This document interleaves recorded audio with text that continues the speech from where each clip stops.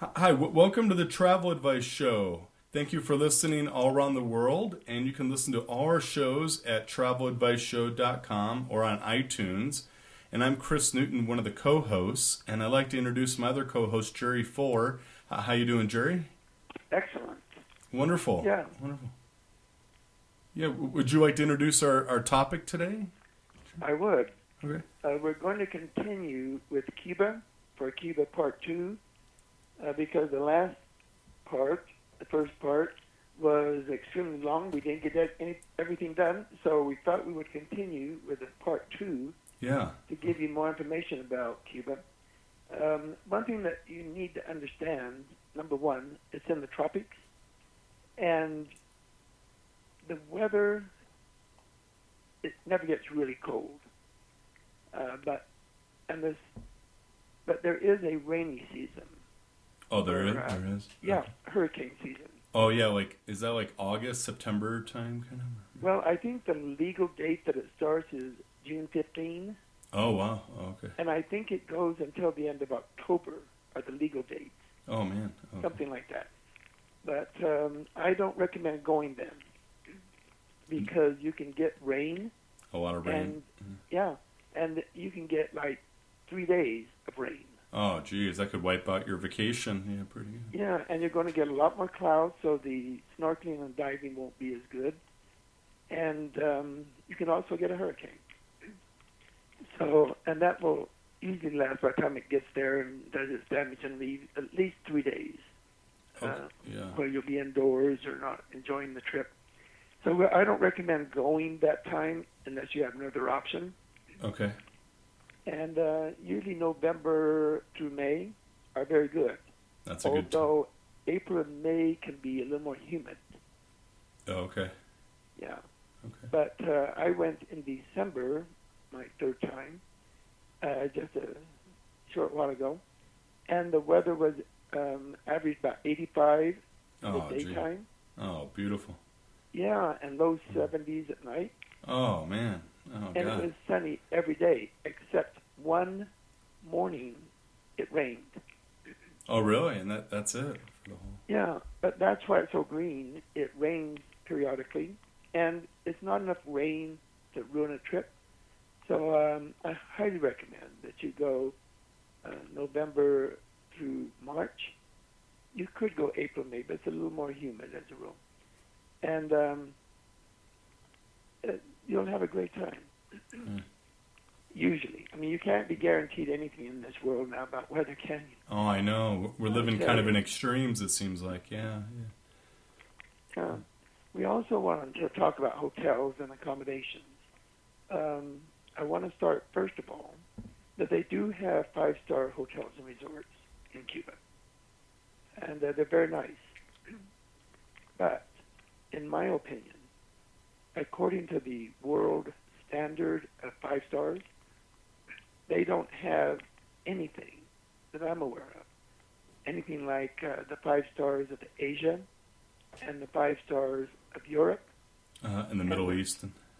Yeah, and even the 5 stars of New York or San Francisco. I would call a 5-star hotel in Cuba a 4-star on the international scene. Because, Okay. Yeah, but legally in Cuba they're 5-star. When we talked about hotels, we talked about how each country has its own star rating. Right. In other words, the best hotels in the countries are 5-star. But they may not be the same as a 5-star, say, in London or Hong Kong or Singapore or Delhi. But they're the best, and they're very nice. Some of them are very, very nice. We stayed in 2 that were excellent, but I would not call them 5-star because, for example, they don't have turn-down service. They don't have maid service twice a day. They don't have chocolates and things on the bed. Oh, okay. They only have 1 restaurant and 1 bar, and they just don't have the element or the level of service that an international 5-star has. But they're very good. and I recommend them. But I recommend not staying in anything less than a 3-star Cuban hotel. A 3-star one? Okay. Yeah, because they are like a 2-star, maybe a 3-star internationally, but they're okay. But 4 and 5 stars where I'd recommend. But you know, the neat thing about Cuba is that they have several other kinds of accommodation. In the last year or two, they've started to allow people to have rooms in their homes. Oh, okay. Sort of like a B&B. Yeah. They don't have a restaurant, and you get breakfast, and they're good breakfast. Oh. We stayed in 4 of them on my trip, okay. and they're very good. You'll have a private bath, usually very small and adequate, with a shower bath, and with a shower in the bathtub, and they're very, very adequate. And most of them are air conditioned, and you have your own room. Sometimes you exit to the outside into their courtyard, or sometimes you enter into a hall. But they're very, very good. They're better than a normal B&B because many B&Bs don't have the private bath. And their breakfast is adequate and quite good.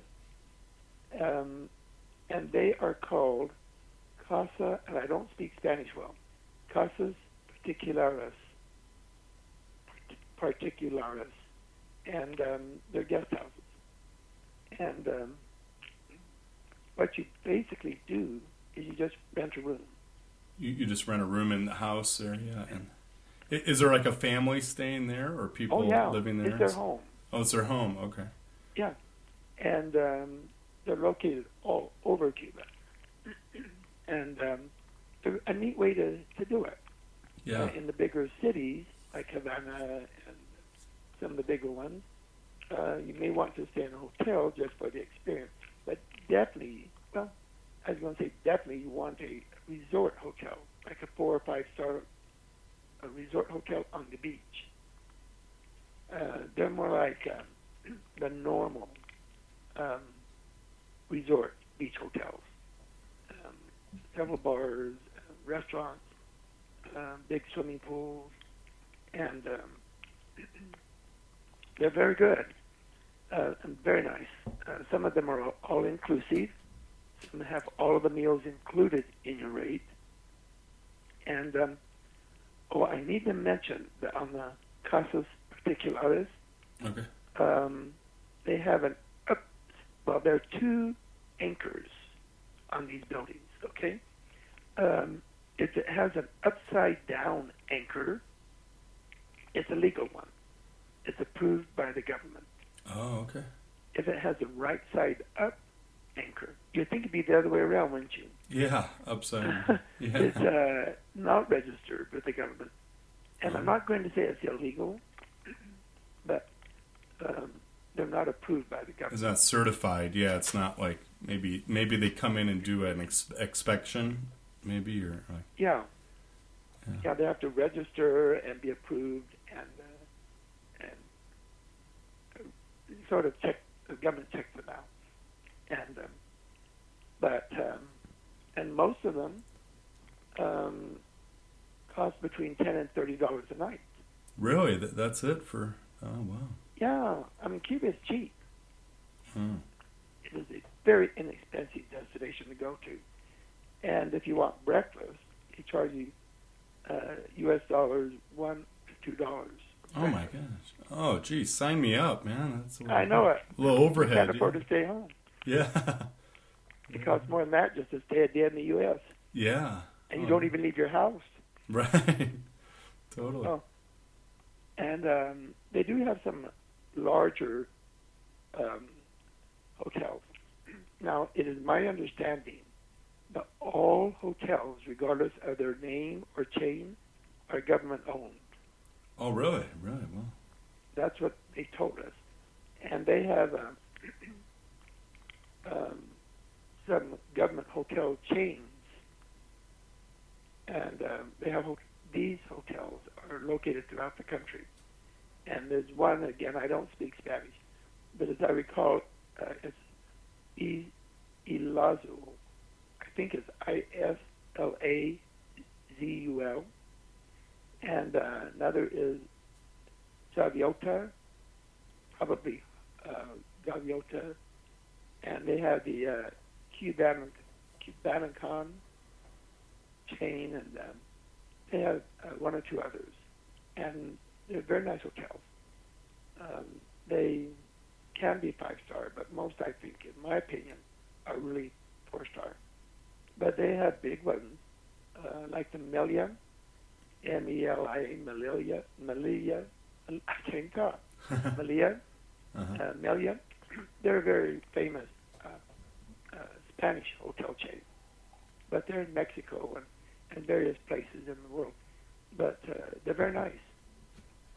Oh. And a whole bunch of others. Yeah. Beach resorts.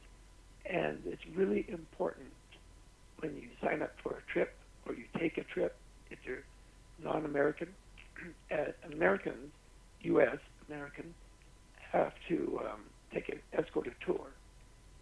You've got to go with a group, a people-to-people group. Oh, okay. And they are more controlled, where other nationalities can just go there and do what they want, like we do in Puerto Rico or Virgin Islands or Hawaii. Just do what you want. Yeah. And but it's important that you really research the hotel that you're staying in to make sure it has what you want, located where you want, and in the price range. But even the expensive hotels there are really quite cheap. Yeah. Yeah. That's great. Yeah, like $100 a night. Yeah, for a 4-star. Even 5-star. A 5. Wow. Yeah, they can be higher than that, like in Havana. Yeah. But not much. I mean, a 5-star hotel in Waikiki, you can spend $200 to $500 a night easily. Yeah. But in Cuba, it's really quite inexpensive. Amazing. One thing we've got to talk about, and it's well worth it,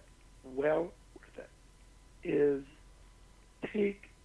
I think we talked about taxis last time. Yeah. We talked about those yellow cabs, or those bubble cabs kind of thing. Yeah, they're fabulous. But I want to talk about the American cars, cabs. Like the old cars, the old ones? Yes, in the 1950s. Yeah. I mean, I remember these cars very vividly because I was a teenager. Right. And, right, that's amazing. It's like you're going back in time. Yeah. And they are in fairly good shape. Wow. The Cubans are very innovative, very creative people. And because of the embargo, it's difficult for them to get parts because goodness knows they're, 60 years old, and they fall apart. So they are able to make their own parts. Wow. In most cases. And it's very critical that you ride in one or two of those. You can have a nighttime drive, for example, in the convertible with the top down, and it's wonderful, absolutely phenomenal. And I wanted to spend just a minute on the types of tours that U.S. people can take. Okay. For a long time. By that I mean 5 years maybe. We've been able to take escorted tours down, but they've been rather restrictive. You basically just stayed in Havana and took day trips out. And they were good. I took 2 of those. And they're good. But now, starting last year, 2015, U.S. are able to take more interesting tours. For example, hiking tours of the mountains in the eastern part of the country and island and Also, what we did was, as I mentioned before, we did a sea kayaking and snorkeling tour. Nice. Yeah, right. Yeah, and the thing that is interesting now is that Americans can now stay in the guest houses. As I mentioned, we stayed in 4 of them. And that is really important to try guest houses, if at all possible. How do they do the guest houses? Are the people speak English pretty good, or mostly Spanish kind of? Yeah, the 4 that we stayed in, Yeah. at least one member of the household spoke English quite well. Oh wow. Oh okay. Okay. Yeah, and everyone in the house at least tried to speak English, and they spoke it fairly well. Oh. I never had to go down to first grade Spanish, Right. or like when you're in Asia and you'll understand the word they're saying. You know, you have to just point. And, Yeah. Point and smile and stuff. yeah, I know, and fake it. Yeah. But no, I never once. We met lots of Cubans, and even those that spoke minimal English, I never felt like I had to struggle to communicate. So yeah, there's a wide variety of English-speaking people in the whole country. So I think that covers about everything I wanted to say. Did you have any questions, Chris, about Cuba? Yeah, Jerry. Yeah, so you know, like, you know, it's a big country. It's a big island. I mean, yeah, it's I mean, it's a really large. It's the largest in the Caribbean, right? Yeah, and Oh yeah, yeah, it's. I don't know how long it is, but I'm sure it's at least 100 miles long, and probably averages maybe 25 miles across. Jeez, wow, yeah. And, So it's very large for the Caribbean. yeah, yeah. Were you when you were there, Jerry? I know the influence of music is really big there. Is music kind of like the biggest thing every night, kind of? Yeah. Oh, let me tell you. Yeah. Let me tell you. Almost everywhere we went, particularly at night, they will have the street singers and street performers. Oh, nice. And you'll just find 3 or 4 people, men and women, just standing on the street, That's great. playing instruments and singing. And it's fabulous. Wow, I love that. Yeah, I love Cuban music. Yeah, it's great. It's And almost every restaurant at night where we ate, they had a live band. wow. A live group. And every night, they sang, as I mentioned in the last show, Guantanamera. And what that means in English is a girl from Guantanamo Bay, or Guantanamo. There's a town called Guantanamo. Oh, okay. And Guantanamera is girl from Guantanamo. And they sing it. And each group sings it very differently. Different instrumentation, almost a different beat. Some of them made it sound very Caribbean, like you'd hear in the rest of the Caribbean. Yeah. Like little drums and things, and syncopated, and others sang it much more classically, the way that. Well, the first time I ever heard it was in the 60s. Oh, okay. It was a very popular song in America in the 60s, and it was sung more classically, with no syncopation or with normal instrumentation. But here, on the streets, I heard it several times, and it looked like they made their own instruments. Oh, really? Oh, nice. Yeah, little drums and little flutes and the guitars looked old, and I love Guantanamera. And when you hear it in Cuba, the way it should be sung, although they sing it different ways, they really love it. As we mentioned in the last show, it's basically, I think, probably, it isn't legally, but it's probably the national anthem of Cuba. Right. Right. Because everybody knows it and everybody sings it, and you hear it all the time. Oh, that's great. That's great. Yeah. Oh, And awesome.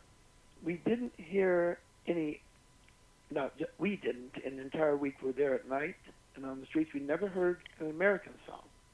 Oh, okay. Yeah, none of the popular or well-known American songs.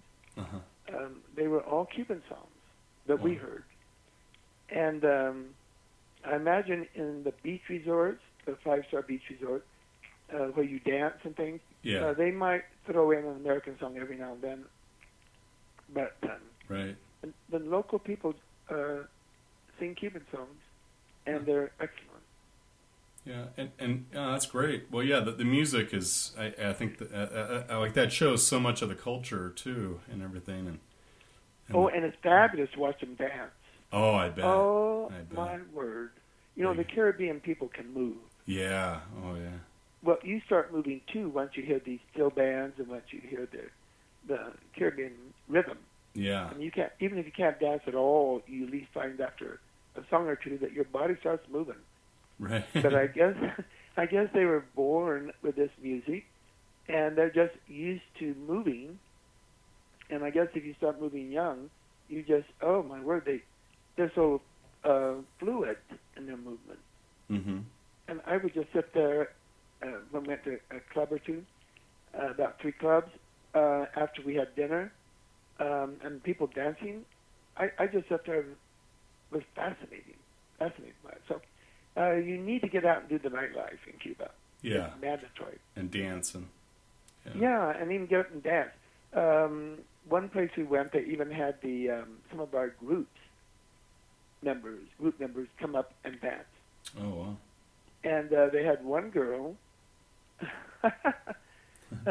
get up there and gave her an instrument, and she played right with them and sang right with them. Oh, man. She didn't speak a word of Spanish, but it was a song where a word was repeated all the time. Yeah. Yeah. Sure. And she picked that up really fast, and her rhythm was fabulous. Oh, man, that's great. Yeah, because, you can't help but move. So it's really important to get involved with the people. Yeah. Yeah. As Americans, we have little choice not to get involved because we have to go on a people-to-people tour. Okay, you have to now. now. As I mentioned, every day we met people. We would go into a wonderful museum and have a lecture for about half hour, 45 minutes by nice. the curator or a guest they brought in to talk about the museum, the pieces there, the history of it.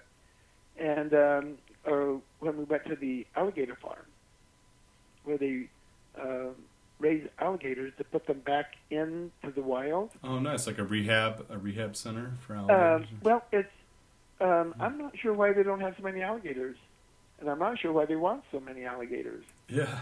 I mean, Yeah, right. but they do. I mean, they have little rooms where they are born and hatched, and they keep them until they're about 5 or 6 years old. So there's different big areas. I don't want to say ponds, but they're not cages, but they're sunken down about 4 feet, and they have a watering hole, and they might have 20 alligators there. And so you'll have one of these cages. I don't want to say cages because they're not fenced off or anything, but they're sunken, so they won't jump out and get you. Uh-huh. And there are 1 or 2 places where they do have a fence, a huge high fence, like 8 feet tall, and where the big ones are. And so they'll have one for like 3-month-old and 5-month-old, and as they get older, they'll have a 2-year-old, 3-year-old, 4-year-old, etc. So you start it when they're being born, basically, and go to when they're 5 or 6, and it takes an hour and a half to do it. Yeah, so that you need to get out and do things. Just even if you go to a beach resort, don't just stay at the beach resort. Yeah, get out. And go into the towns. And the nice thing about Cuba, it's safe. That's great. Yeah, except they do in Havana particularly. They have pickpockets.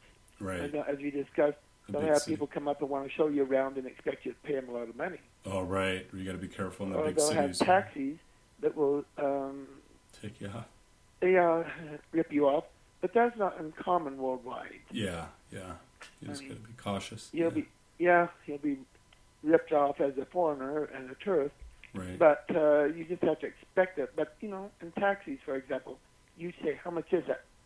And in Cuba, you must make sure, is it CPs or CECs? Is it their money they're quoting you or U.S. dollars they're quoting you? Right.